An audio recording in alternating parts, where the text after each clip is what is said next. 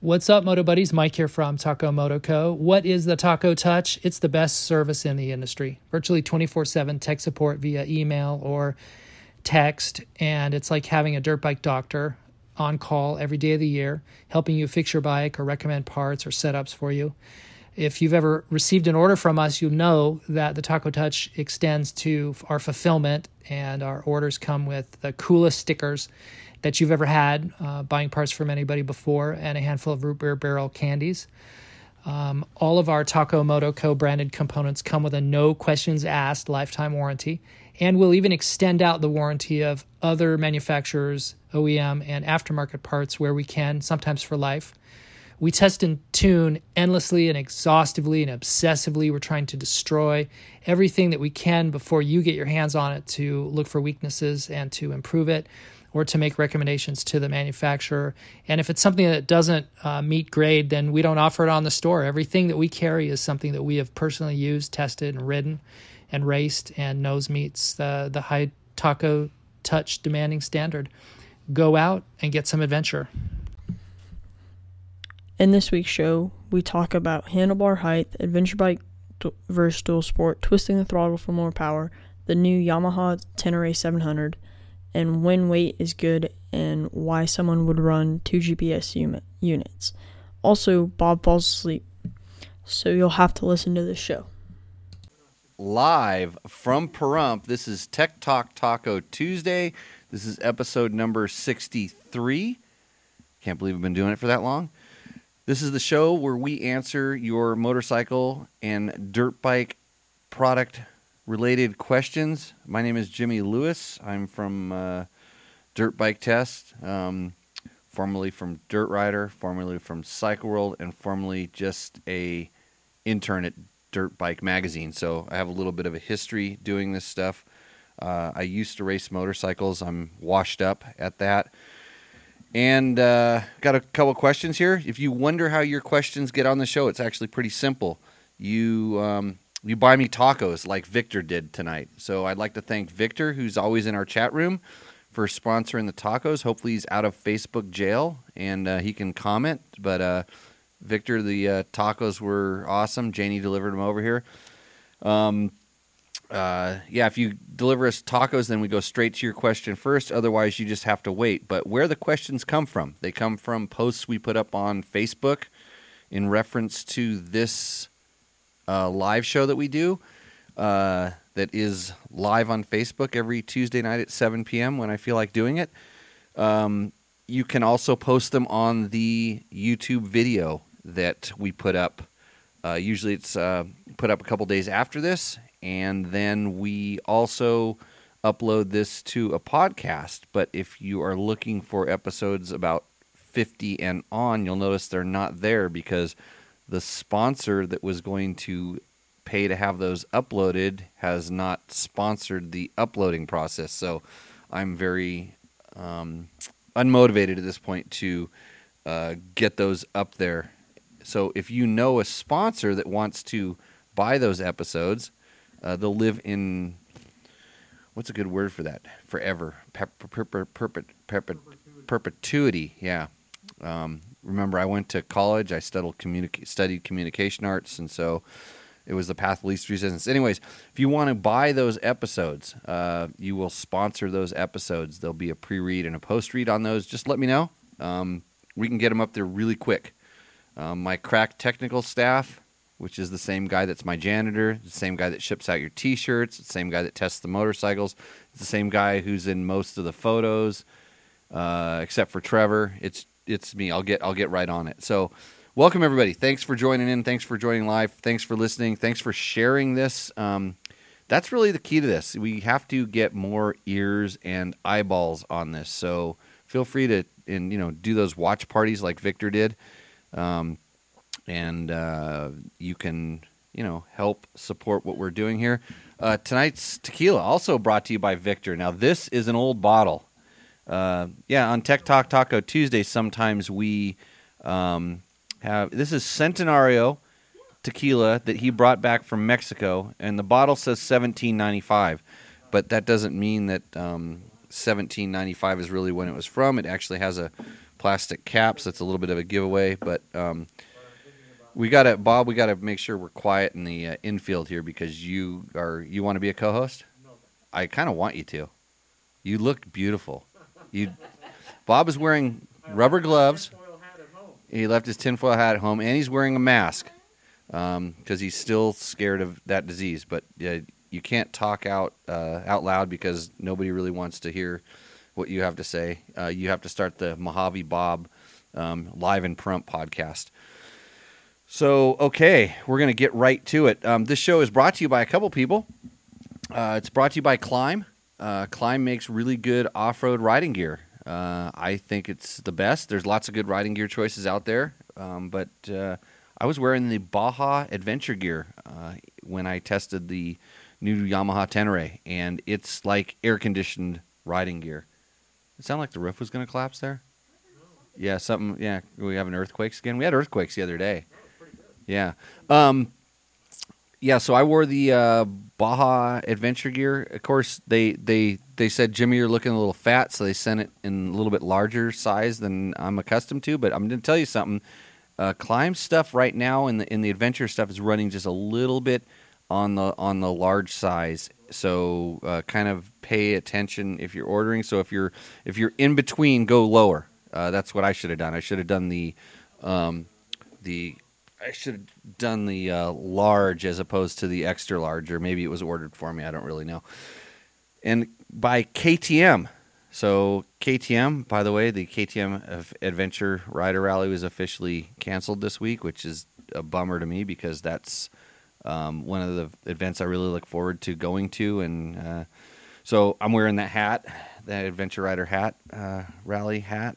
And but KTM is powered by a distinct ready-to-race mentality. KTM is the world's leading high-performance street and off-road sport motorcycle manufacturer, with North American headquarters based in Murrieta, California. Over the years, KTM has built a reputation as a fierce competitor on racetracks around the world, and the brand's remarkable global success is reflected in every product it develops and every move it makes. Okay, on with the show, right? Question number 1. Actually, speaking of Climb, we did a thing where I showed you what was in my backpack that I wear when I'm riding. So everybody was always asking me, Jimmy, what do you carry when you ride? What tools do you carry? What do you have in your backpack? So also from Climb, Lucas Eddy also did one. It's up on their website. Ours is on our website. Ours is in a post. And we want you to show us what you have in your backpack and do a little video about it. So it's Show Climb Your Junk is the hashtag. So if you want to win a backpack, actually a new Climb Arsenal vest, which is pretty awesome. Actually, I'm thinking about switching out of the NAC pack back over to the Arsenal vest. If you're thinking about that, you want to get a head start, you want to know what you should be carrying, go ahead and check that video out, check that post out on Dirt Bike Test, and submit your entries. You only got about another week or so to do it before we pick somebody, and we're going to do a little vote and a contest. And right now, I think if you did one, you might win. I haven't been following the social medias to check on it, but yeah. So on that post, on my backpack thing, Rob C. Dillon says, a friend of mine gave me a tip. Use your trail tools in the garage to make sure that your set is complete and become familiar with using those tools. This has saved me by making sure when I fit accessories, I also end up with whatever odd-sized Torx bit they use in my beloved Motion Pro trail tool pouch. So, yeah, Rob, that's a great idea. I do that on occasion. I will, especially if I'm planning on going on a longer ride on a bike I'm not familiar with, I try to work on it out of my pack. And that, yeah, for the same reason. And, yeah, odd-sized Torx bits. Yeah, I love that. Actually, the good thing about the Torx bits is you can kind of carry like 3 or 4 of them that slide into an adapter and get away with that. Clay DeRoyan says, Jimmy, thanks for the great videos. The two things I carry are a mini test light and a small piece of fuel hose. I don't really carry the test light too much. I have carried, when I've had electrical problems, I'm diagnosing electrical problems, I've carried a multimeter. And generally there's a piece of fuel hose someplace in my pack. It wasn't in the one that I unpacked for you live, but there was another pack, and I'm surprised people haven't commented on it yet. They said they didn't ask why. Well, they did. I'll get to that. Somebody said, "Why don't I carry any tire tools?" And it's because I generally run Moose, and I don't have tire issues, so I don't have to remove the wheels, which are big wrenches and stuff. But in that pack where I have my tire tools, I also have a strand of fuel hose, and it actually has the fuel injection clamps, the quick connects on both sides. So if I need to pump fuel out of a tank, I can do that, or if I need to drain it out of something, I can do that. And then in the odd instance that those break, I have those two pieces as well. Moto Funk says, I have a first-generation knack pack. I am able to fit 1 gallon Rotopack fuel can in the main storage compartment. Oh, that's the big knack pack if you're doing that. The pack has a water bladder in a separate area, so might not work on the new pack. Not that I want to find out, but in a crash, a gas bladder may not hold up as well.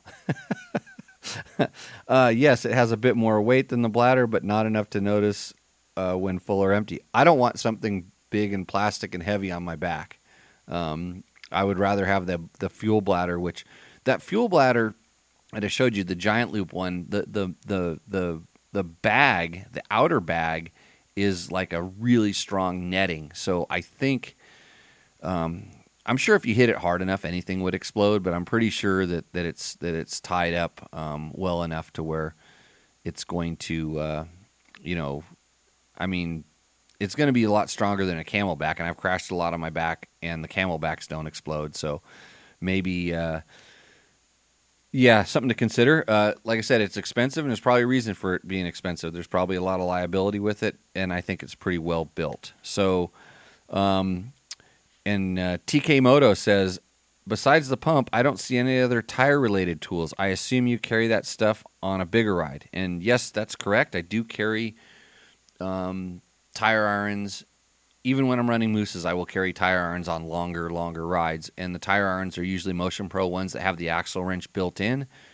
And that way, that other pack, I usually carry it on the bike because I don't want to carry that heavy stuff on my body.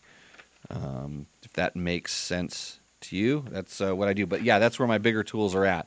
And I should probably dig that pack out of the sides of one of my motorcycles one of these days and dig through it and show you what I have in there. Next question. Let's see. Rich B says, Rich B sent two questions.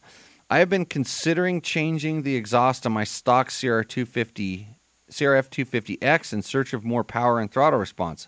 But I went trail riding with it last weekend, and I worked on turning the throttle farther and holding it on longer.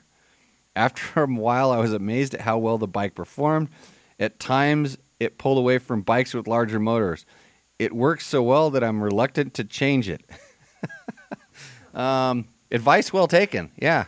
Did everybody hear that? Nobody heard that. I guarantee you that just went in one ear and out the other, and everybody's like, so what exhaust should he get? I don't have an exhaust sponsor, so I'm not going to answer that question. Yeah, it's amazing how that twisting the throttle works. It actually kind of does work. And Rich has another one. He says, on today's T4 Tuesday, can you discuss... Actually, it'd be T3 Tuesday, Rich, just to correct you, because it'd be Tech Talk Taco, then Tuesday.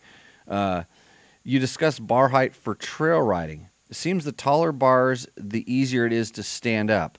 The more I stand up, the better I can drive through the bumps. The more upright I am, the easier it is on my knees. What is too tall? Hold on, let me put on my riding coach hat here. Where's my Jimmy Lewis off-road training hat? I'll just go put that on. There is a point where you start raising up bars and it has you leaning back, not forward. So you think about when you're riding, and you can watch any kind of good rider and they will be leaning forward. And the reason is they're going faster, they're accelerating, and that's the most balanced position they can be in. They're not hanging onto the handlebars, they're leaning forward and falling into the bike and then allowing the acceleration to pick them back up. I hope that makes sense to you. So when you start getting taller and taller bars, and I jokingly have a saying, there's something going around called everybody's drinking this Adventure Rider Kool-Aid, where a lot of the adventure bikes did come with lower bars that were more set up for a seated position. And then you go to stand up and you start thinking that your bars are low. Well, they're also pretty far in front of you from a standing perspective, so they seemed low. But if you're riding more aggressively, and you're not worried, you're not worried about. There's a lot of stuff. There's a lot of stuff to it. But adventure bikes have bigger tanks and all this different things. But on the dirt bikes, you can get really far forward. So a lot of times a taller bar is going to start pushing you back farther and farther on the bike. It's bad. So don't get carried away with going taller.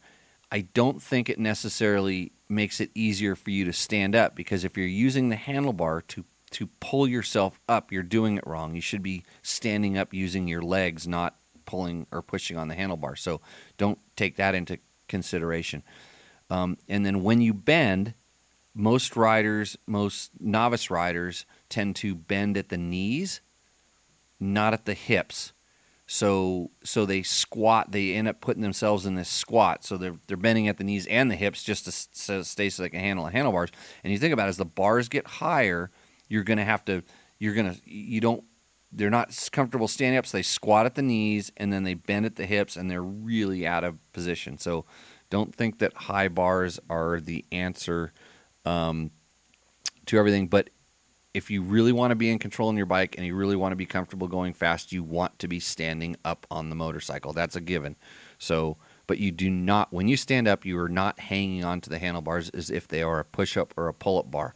You want to be balanced on your feet, so you have to anticipate what the bike's going to do, whether it's speeding up or slowing down. So, when you're practicing twisting that throttle, you want to make sure that when you start, right before you start to twist that throttle, you want to lean forward and control the bike. Don't hang on to the handlebars. So there's a lot to it, and everybody rides a little bit different. So for most riders, most average size riders, stock handlebar height is generally pretty good, but I adjust mine in 5 and 10 millimeter increments with risers and different bar bends, depending on the type of riding I'm doing. So it does make a difference. So hopefully, we get to that. Rich, thanks for asking the questions.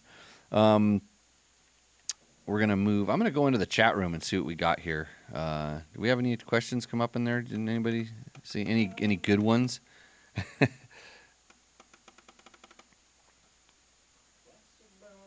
talking about carrying beer and tequila in your pack. That's not a good idea. Carrying beer and tequila in the packs, not a good idea. Well, Mark Daniel says if you aren't moving, you're camping and you should be comfortable. Yeah. Are we having technical issues? I don't think we're having technical issues. So maybe you're having technical issues. We have perfect internets out here at least 70% of the time.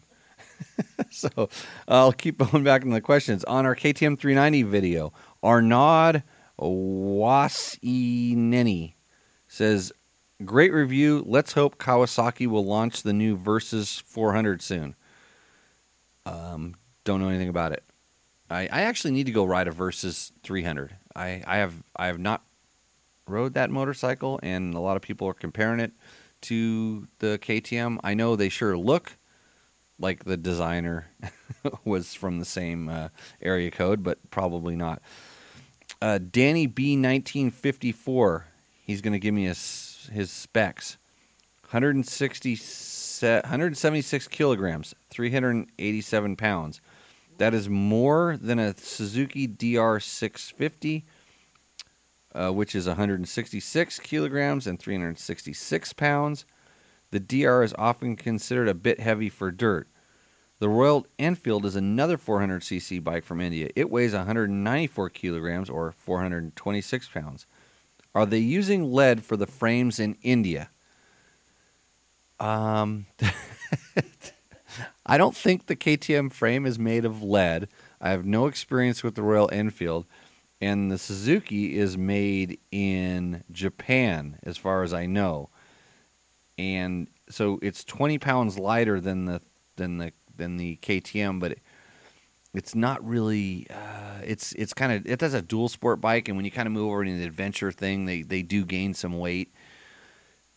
I don't think they're using lead for the frames, but I know they're making them heavy. They're making a lot of stuff heavy on those bikes. They're.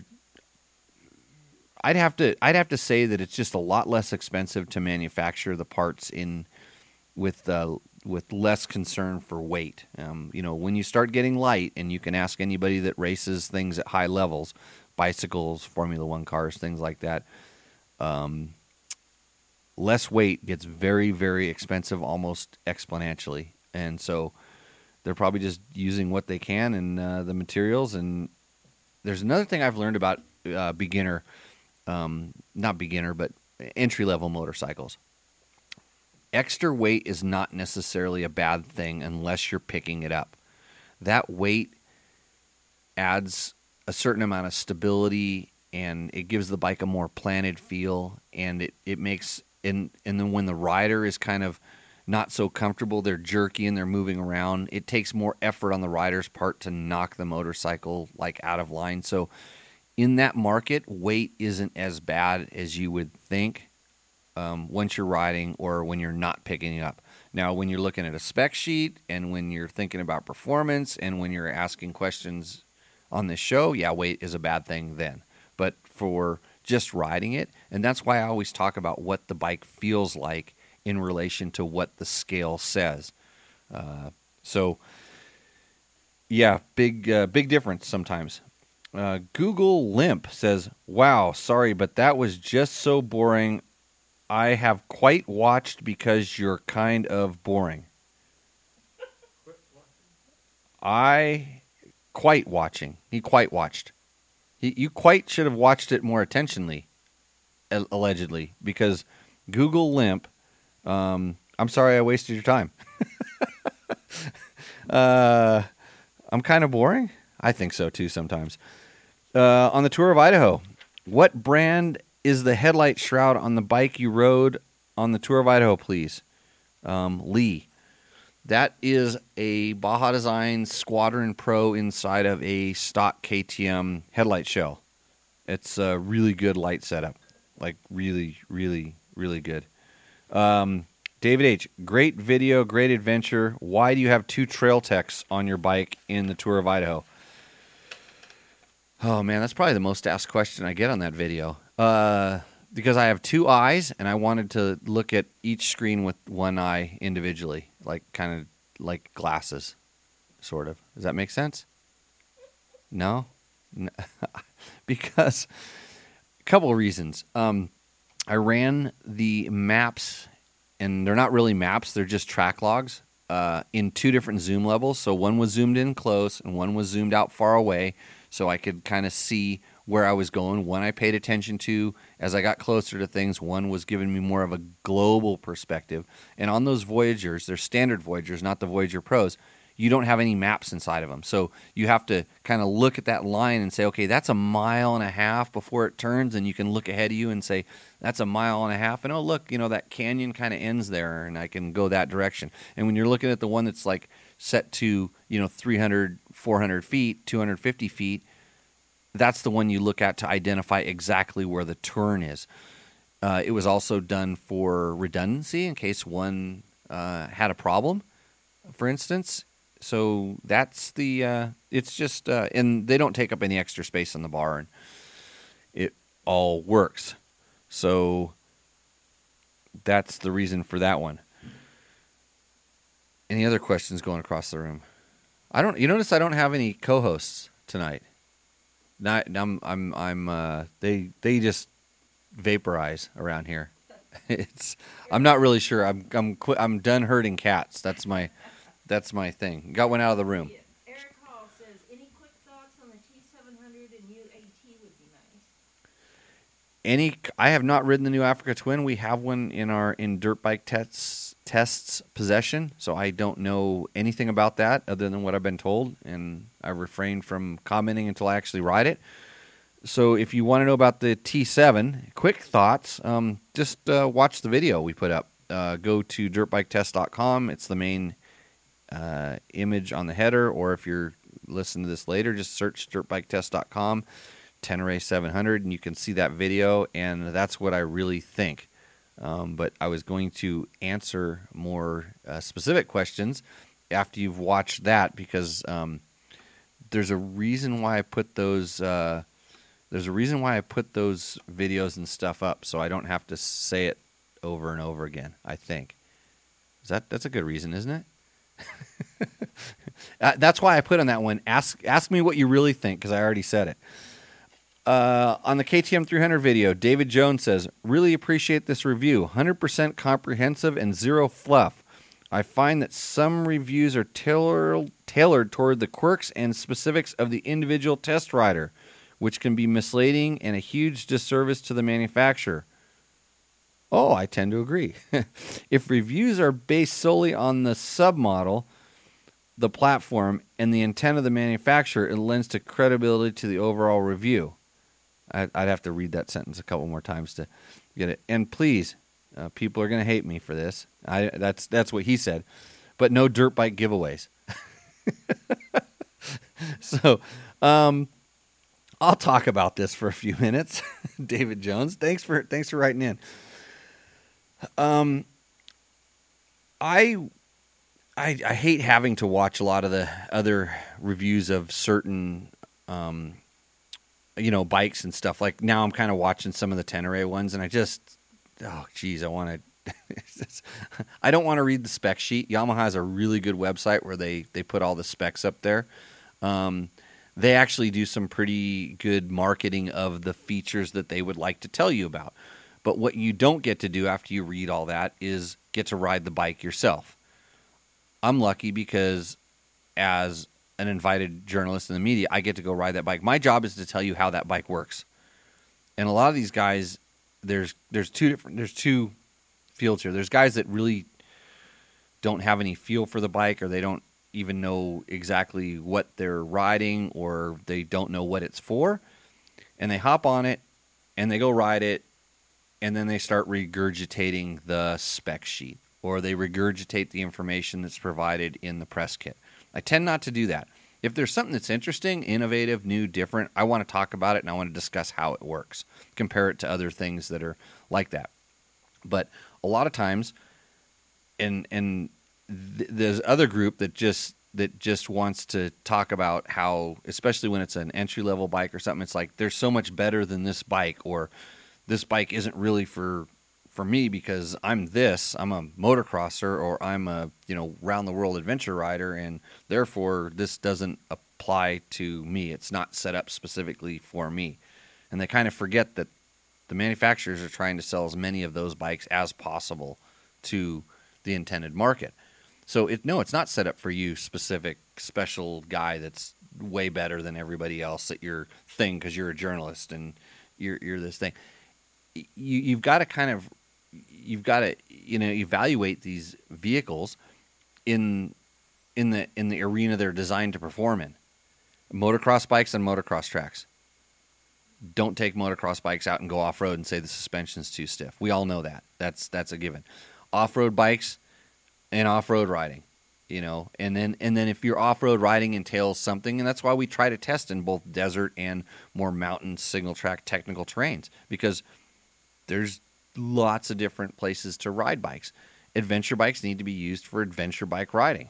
Sure, riding it unloaded like we did on the T7, for instance, unloaded on a more sporty, aggressive ride, a lot of people will ride the bike like that. But a lot of people are going to load it with luggage and stuff. And so I intend to get my hands on that bike and put some luggage on it and go use it like it's intended to.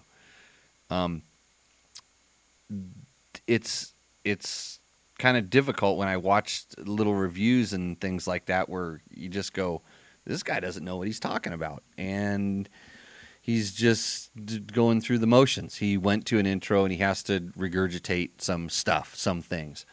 So we try to be a little bit more expert about that, and it'll bring me to another question I know that somebody asked, and it's basically, how come I'm not comparing that bike to other bikes already? In my head, I have. In my head, I remember when I rode the KTM 790, and in my head, I remember when I rode a KLR 650. I remember when I rode my KTM 1190 to the event where I rode the Yamaha Tenere. So I have a background and some experience, and I understand that the tires that are on it are one way, and I would put different tires on it, but it doesn't mean I'm going to discount that bike for the tires that came with it, because they spec them a certain way. But we are dirt bike tests, so we like to put, more knobby tires on things. That's just what we do when we get something that is set up a certain way. So, if dirt bike giveaways, I should wave a $5 bill around and say, you can win. I don't have anything for you to win. There's a taco. You can win a taco if you can get down here. You can win the taco that's left over. Thanks, Victor. You're sponsoring the new taco giveaway at Tech Talk Taco Tuesday. On our KTM 350, Duncan Forever says, most buyers will skip right past the 350 on their way to the 500, which is too bad. The 350 is a far better dirt bike. Again, it depends. It really, really depends on what you are looking for. It depends on where you're riding, what you're going to do with it. I always say that the go-to between those two bikes is, if you like to rev a bike, you will like the 350 more than you like the 500. If you like to torque and chug, you will like the 500 more than the 350, unless you're getting really old and you have COVID, maybe, because you're wearing a mask here. And you're like Bob, who's asleep. I put him to sleep, didn't I? Right on. Tech Talk Taco Tuesday wins. I was picking on you, Bob. You're going to have to watch the show now. Yeah. So, but Bob actually went and bought a KTM 350 over the 500 because why did you do that? He's trying to wake up to figure that out now. I have figured it out. So, yeah, lots of that's good that there's options, but and here goes right back to that other thing when we're talking about journalists. How come you guys go to these intros and all you ever say is like good stuff about the bikes? Because the bikes are really good. Most of the stuff that we ride is actually really, really good. When I find something to complain about, and on the T7, the Tenere 700, I complain about the foot pegs because they stuck out like a sore thumb to me because everything else in the bike was so good that I could pick on the foot pegs. I don't like the stock seat. It's too low. I like the taller one. What else did I like about that bike? I would like different tires, but those tires, like we talked about in the video, if nothing's going wrong, they're just fine. I think that a different tire might have a little bit better bump compliance, but I know they were durable because we rode on a lot of rocks and there were no flat tires in the whole group. So that's a good thing. But these days the bikes are just really good. So you kind of have to pick. You really have to pick apart stuff. I mean, if there's anything else I can complain about, I feel like that maybe the ABS is not as top flight as some of the other ABS systems. But when I ride off-road, I don't run ABS, so it didn't really affect me. Same thing with the seat. If I was riding off-road, I'd be standing up, so that low seat wouldn't really bother me too much because I never sit down. The foot pegs, yes, they bother me. The whole time I was riding, I was worried about my feet sliding off the foot pegs. And I took the rubber little dealy bobs out. I literally, right when we left, I took those suckers out because the bike doesn't vibrate, so it's not an issue. Maybe I could do a little bit of stuff with the suspension. It feels like it needs some on the front end. I don't want to say stiffer springs. I would say a little more mid-speed damping, but that's getting really picky, and most people would probably never notice that. Kyle McCoy. Oh, hold on a second. WTF has a question for me. He says, what type of razor do you recommend for shaving your head? WTF, this is not that kind of show. So I'm not gonna answer that question. A sharp one, yeah. Yeah. Okay, what's the question? Kyle McCoy says, will you be in Wyoming a week and a half from now? I never really say where I'm going, but maybe. Yeah. Yeah, maybe. Hi, Jimmy. The designs are great and impressive. I love the Bolt V2 Black. At Wish Pond, we help companies increase their online sales. We work with many clients to help them engage with their audience and grow their email list and increase sales. Hey, Mark from Wish Pond, I don't have 15 minutes for call in the next few days for you to explain to me in more detail how can we run similar campaigns for dirt bike tests. And if I'm supposed to send you a T-shirt, hey, guess what? Volt B2, whatever you just did, you just grabbed like a thing. It's probably auto-generated email. It's sold out, so you can't have it. You didn't tell me what size, but it's sold out. You can't have any. Order a T-shirt. That's gonna give the janitor something to do in between vacuuming the floors in here. Yeah, I'm not gonna respond to your email. Next question. I need a co-host because I really need to have a swig of beer right now. So, here we go.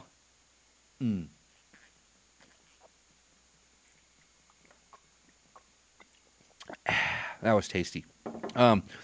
Jimmy, thanks for addressing my questions. Oh, so this is Todd from last week. He said, I agree that the issue could be fuel related, except for one observation. So, Todd was the one that got us starting on the bike towing question last week because he told us about all the stuff that he carried to address fuel problems, and then he thought he had a fuel problem, and then they towed his bike back in. So I was curious if he carried all that stuff, how come he didn't tow it in? But I'll go back and let's say his bike. He's going to get back to his question. It runs well when the engine is cool. While we were out riding, I replaced the inline fuel filter and the quick disconnector, and the bike ran well till it heated up again. So he did use his stuff. He didn't explain that in the first email, but then I replaced the spark plug with no improvement. At that point, we were on a good dirt road, and we decided to tow it back to the car. Once in the garage, I pressure checked the fuel system, and it's in spec within 50 psi. Note the engine starts fine when it's cold. Since the issue is heat-related, I suspect either some bad gas or the stator is failing. Dirt Bike Test resident chemical engineer Chris, yes, it's Chris Real, mentioned that we might start seeing fuel-related issues with our bikes since there is a glut of winter blend gas. It is warm out mid-80s, so perhaps that is it. I will try connecting my ORB2 scanner to the diagnostic port and see if it reports anything useful. I'll report back my findings once I have it sorted out. I wonder what bike I forget what bike he had. I didn't know you could put an OBD2 into the bike, but good luck with that. Usually you can get flash codes off of most of the ECUs. They'll flash a couple times, some number sequences, and then you can go to the manual and figure out what it is. So the fact that it's funny, it's really funny you bring this up because Trevor Hunter is having a very, very, very, very similar issue with our Yamaha YZ250 FX right now, to the point where it almost sounds exactly the same.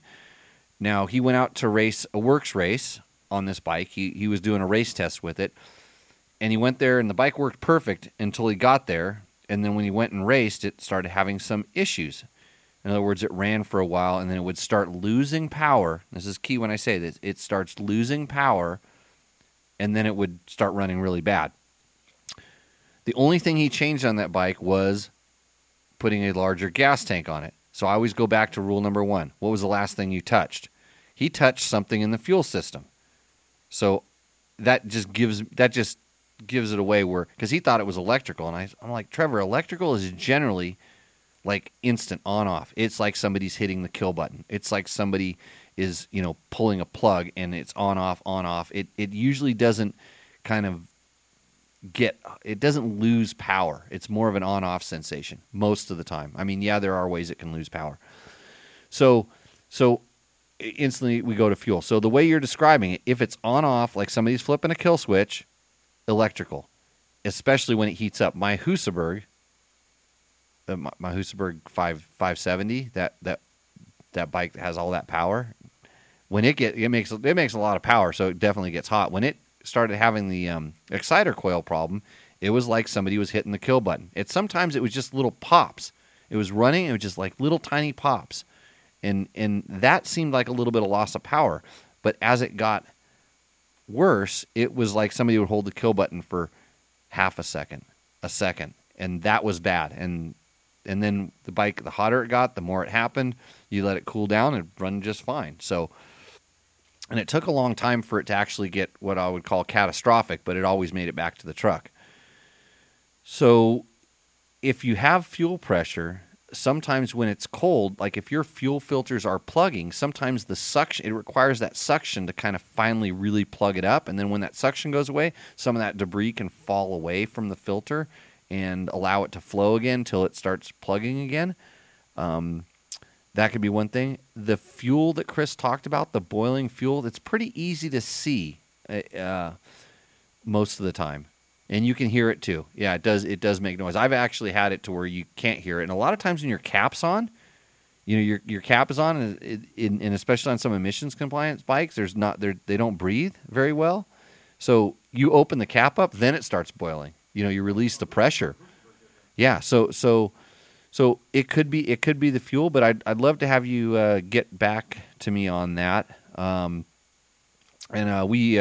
Todd, thanks a lot for bringing that question back up. We also you made an interesting thing. We used your symbol T and then a algebraic acronym. You had the T T asterisk T asterisk T asterisk T asterisk equals T and the little up symbol and 4. It's some sort of he asks if Logan has taken algebra. Well, Logan's not here to ask because Logan probably got lost on the way here, or maybe he's just lost in life. Same thing. And I don't remember any of that stuff from school. Are you a school teacher? So, okay. Hey, thanks for that. We made a joke with your T4, and actually it confused more people than just me. So that's pretty good. Karen Head says, any chance on getting a hold of a 2020 AJP PR7 and really testing it off-road? Thanks. Yeah, there's all kinds of chance of doing that, but probably not really.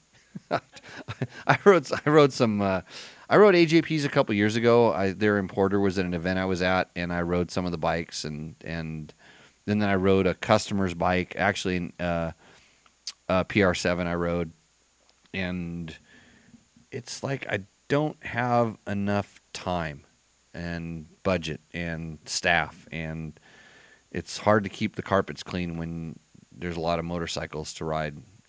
So that one, I'm going to start scrolling through the questions here. 75 horsepower. Somebody's asking about. I thought it was 70 horsepower. By the way, going back to the bar height subject, Cody asks, do you prefer the sub mount over the bar mount for the Scott stabilizer? KTM stock bars feel a little low to me when standing. So Cody, it all depends on the height you need. I like the compactness when it works of the underbar, the sub mount, but and it depends. I run flex bars, so I have to get a different crossbar when I run the top bar mount. So it just really depends on your setup. I think, as long as the steering stabilizer is on there, you're good. It's just a matter of fitting it all into what you're going to do and all the other stuff you're going to attach to the handlebars in that area. A lot of times, with the bars change, and then I've seen guys run bar heights up tall enough to where they have to get different brake cables and things. So it's just all how it works for your setup. Let's see. Next is more heat-related 75 horsepower bikes. I don't know that was Todd the one that was wanting 70 horsepower? I'm not sure. I don't think it was. I think Todd was he just had a fuel delivery issues. Let's see. Cameron Coatney wants to know, is the mapping different on the T7 in a way that we got a bit more horsepower over here in the States? So is the T7 motor zippy enough to easily pull second or third gear wheelie on the street? Thanks. If it can do that, I'll be happy with the horsepower. T7 is the Yamaha Tenere 700, and it is the same motor that's in the Yamaha Naked bike. And I didn't try to pull a second or third gear wheelie on the street, but I did do it on the dirt quite a bit. But it wasn't by just doing a roll-on. So that's why I need to get the bike more. I did plenty of wheelies for photos, and I had no problem bringing that front end up. And I don't remember what gear it was in because it was in the right gear. It was in absolutely the right gear to make the wheel come up when I wanted it to. So it'll bring the wheel up. Isn't it illegal to pull a second or third gear wheelie on the street? Yeah? Yeah. It's why I did it off-road, by the way, Cameron. Hey, thanks for asking that question. One cool thing I heard in a video, Eric Hall says, was some 450s are $2,000 more and they can't go on the freeway. I think you can take a 450 on the freeway. I ride my 500 on the freeway. I ride my 350 on the freeway. I don't like to, but they can go on the freeway. So Eric Hall runs a site called XLADV. So he's biased, right? Is he picking on the small single-cylinder bikes, I'm thinking? XL80? I rode a YSR 50 on the freeway once. Yamaha, remember those little two-stroke things? Yeah, I made a pipe for it. It went over 70 miles an hour. And then it seized on the 118 freeway in someplace in Granada Hills or something like that. Yeah. Yeah, it was singing. Air cooled 50cc two-stroke going 70 miles an hour is a big problem. Let's see. Eric Hall saw another Mags video. Oh, so that's where you got that information, the T700. I wasn't that impressed with their depth of coverage. What did you expect? Which one was it? Let's name some names around here. It's probably from a former publishing company I used to work for. Because, yeah, looking forward to yours. It's easy. Mine's available right now on the internet for free. And trust me, you're going to get what you pay for, especially with the sound quality, which we are working on, by the way. But all you sound quality Nazis that are trying to get all over me, the ones you're comparing it to are street bike guys that are wearing very enclosed helmets, and I'm wearing a more adventure and or dirt bike helmet that has a lot more wind coming in. Hence our noise. Yeah, I have that little fuzzy thing I have on the mic inside of my helmet is so bad it goes inside of my mouth. So just give me a break. We'll try to work on it. Google Limp needs some Cialis, is what Victor says. Yeah. Yeah. Thanks, Mark, for putting that view up. Where's George? Actually, you know where George is? We even lost George. Oh, he just said He's here. He's in the post. He's he and Carrie rode their 150 Vespas. Oh, he's doing that again. Went out to Seattle and back. Yeah. Yeah. I-5 coming home. Yeah, George is into Vespas, which we won't. Yeah, I mean, George is riding a Vespa on that. Why does he need a T7 or a KTM 790? George, you should have just left at my house if you're going to ride all the way up to Seattle on that Vespa. Yeah, you should have. No, they actually go down the road just fine, like those scooters. What size are they now? 150, the 150 four-stroke. They're fine. If you just go slow, you don't get any tickets. No second and third gear wheelies on the street. You just have to be able to you have to be confident in yourself in order to ride a Vespa on the street, and you know like that. George has a video someplace where he blows a Harley guy off out of the line on it, and it's not it. I don't think the Harley guy liked it, and it wasn't. All he did was did what I told him to, just roll the throttle on. Yeah, it has CVT transmission, and there's nothing to it. Where the Harley guy actually had to operate the clutch. He probably misshifted halfway through the intersection, bounced off the rev limiter at 4,500 RPM. Oh, sorry, Janie, I'm beating on Harleys right now. Open exhaust, yeah. Let's see.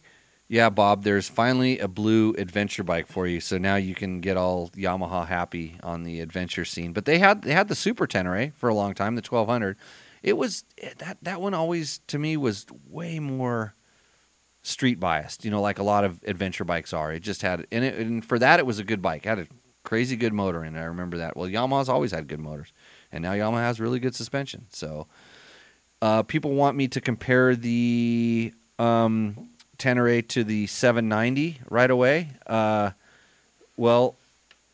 Yeah, but I have to put more time on it, so I really know. And I don't have a 790. I have to steal George's. So since KTM sponsors me, you think they'd really want me to have a 790? You think on this show, but I don't have one. I don't have any KTM bikes that aren't personally owned by me currently. Oh wait, no, I have the 390. The 390's in the garage. And speaking of the KTM 390, which we get a lot of questions about, if you can make me foot pegs for the 390 that are level, I need those. I was trying to reach out. There was one company that was going to work on doing it, and that went nowhere. And I also am looking to get wheels, some spoked wheels for that, wire spoked wheels, not spoked mag wheels, but wire spoked wheels for it. Those are the two things that I would like to do immediately. And then if anybody has any connections on getting a little more horsepower out of that motor, I'm sure people would like to enjoy that as well. And Janie has a question. Well, I'm just going to say Kuryakin. Which Yeah. is, for street bikes, does have an adjustable foot peg. An adjustable foot peg. Does it adjust rotate? Yes. Oh, really? Yes, that's why I didn't pursue Oh, that idea. yeah. Well, you should pursue that, and then you can take it out and you can become an adventure rider. You're close. You're that close. Actually, I found a friend of mine from Vegas. There's a ladies motorcycle riding group in Vegas that she just joined, and I was going to bring that up to you too. So, okay, I think we're. I thought I had a whole nother page of questions in here, but I think I skipped through them. I don't know where they went. We're running out of questions. Does the room have any more questions? I was going to hit the T7 DBT 790 review is on point. It'll be a fine ride. Hey, Dennis, just to let you know, Matt's been riding your 990 a lot. Just ratting him out, right?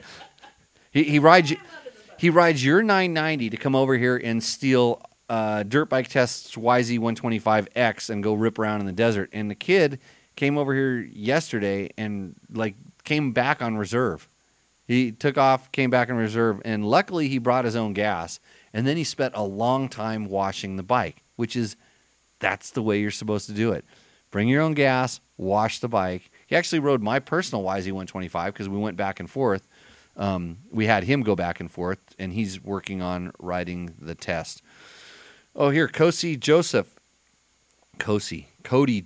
asks, thoughts on the Athena Get ECU versus the JD tuner for TPI?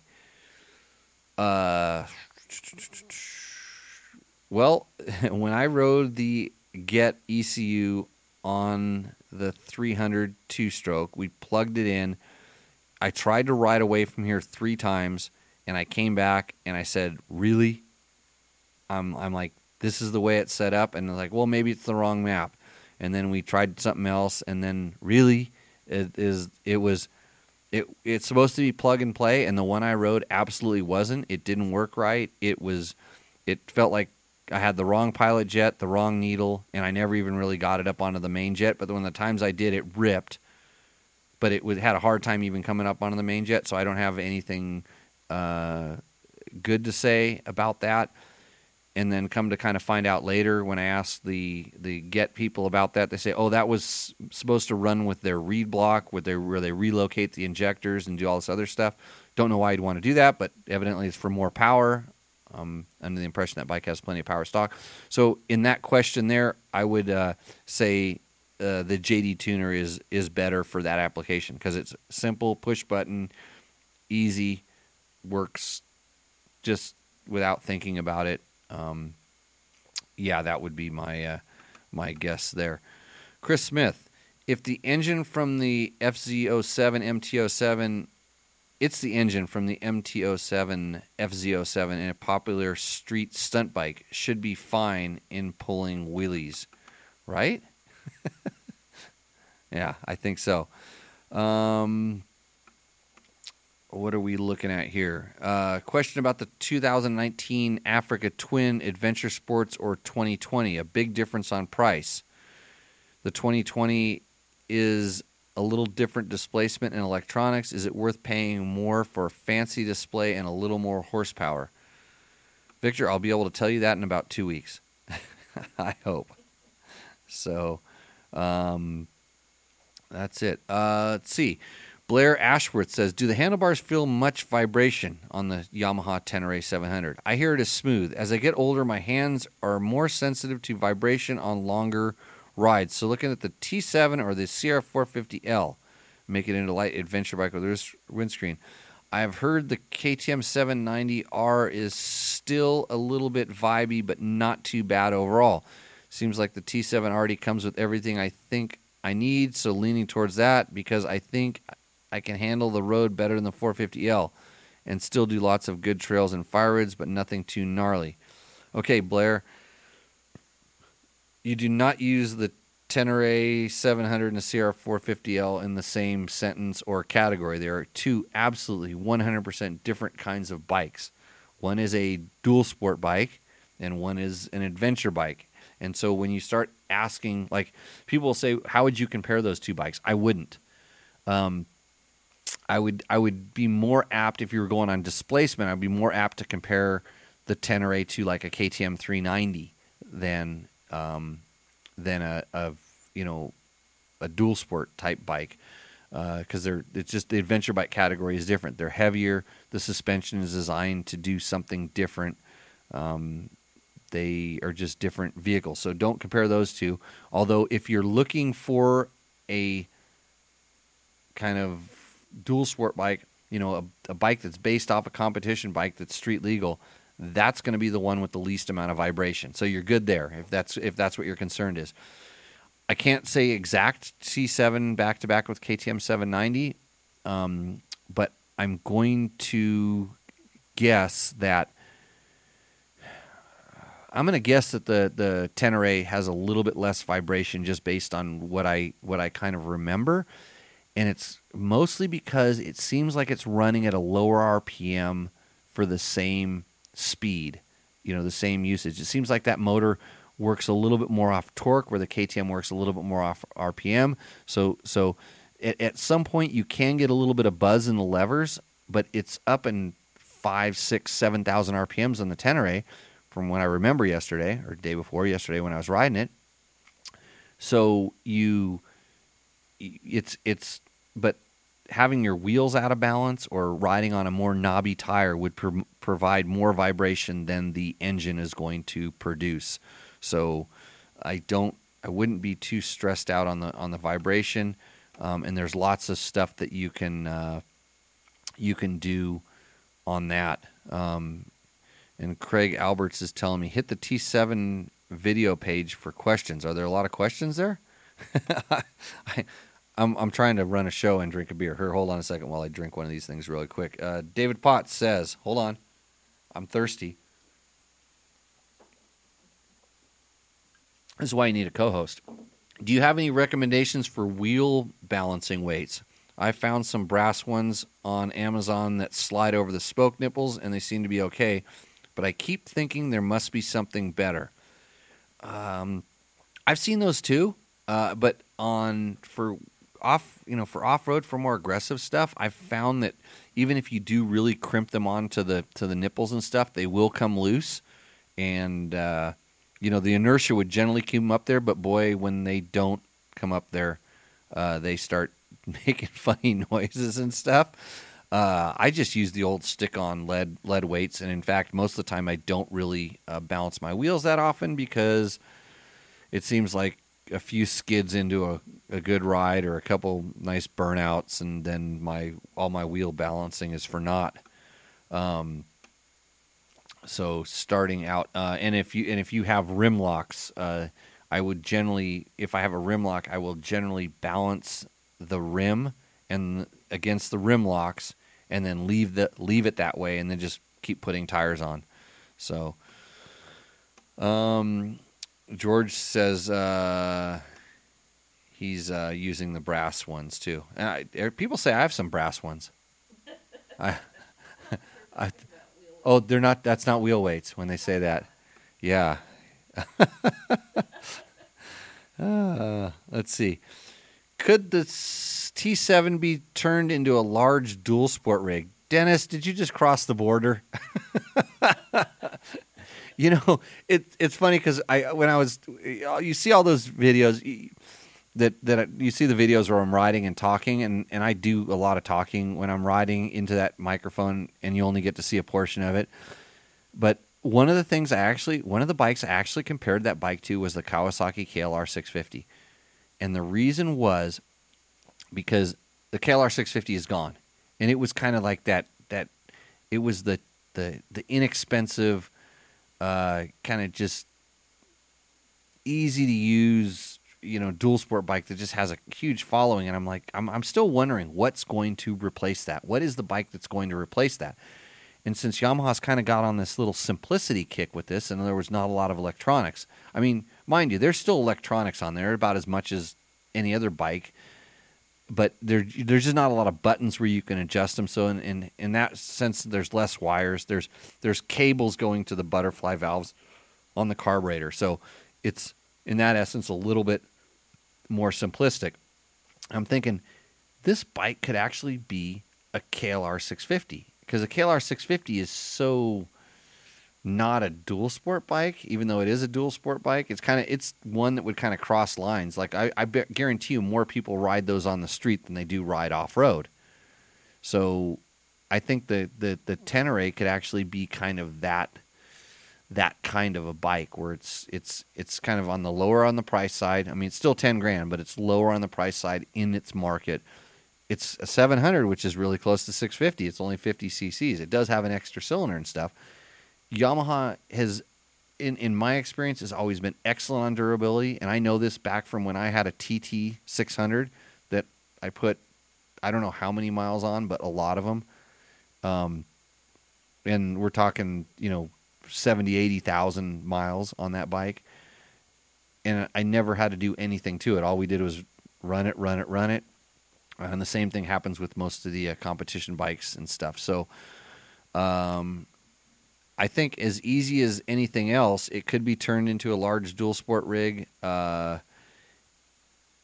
Just like a KTM 790 could be turned into a large dual sport rig. I think they're all kind of... at that point, you're asking you to do something that's really not super designed for, but yeah. It's still 450 pounds, and I don't want to dual sport on something that's 450 pounds. I want to adventure ride. Let's see. The brass weights have set screws, so they stay on. Okay, the ones that I had, George, you crimped onto you smashed them onto the spokes, so those are different ones. Cody Joseph, thanks for the good info. JD Tuner is much cheaper too. The traction control just sounds interesting on the Get, but I'll just keep working on my clutch control for that. Speaking of that, the electronic traction control, because this is something I've had an issue with on some of those as well. After a half throttle, well, it depends. It's an adjustable thing, but all of the Get ECUs that I've ridden, the traction control stops after 50% throttle. And sometimes I want to go, if I'm going to trust traction control, I want it to be up at 60 and 70, 80% throttle too. I want it to be on or off. I don't want the bike to decide when I turn my wrist too far and say, okay, now I'm going to give you all the beans. So that can be an issue. But the Get is super tunable. I'd love to be able to tune it and learn what I can do with it. It's just complex and time consuming and all kinds of stuff like that. And Mark Daniels says the Yamaha valves last forever. Well, that's a false statement. Nothing lasts forever, especially my beers when I'm on the show, which running on low tide. No, I don't have time to drink them. I got to keep talking, or the dead air is not. This does not make good for good radio. So with that, I think we're gonna wrap up, unless somebody wants to spit out the last minute question. 53 people. Wow, we're doing pretty good here. That's not bad for a Tuesday night. Thank you, everybody, for joining. Thank you, Victor, for sponsoring tacos. Let's see. I started with being the KTM rally being canceled. I got an email that Rottweiler may still be going in hopes that people who had planned to go would still show up in McCall and Idaho on the dates and ride. Yeah. I don't know about that. I haven't seen that press release yet.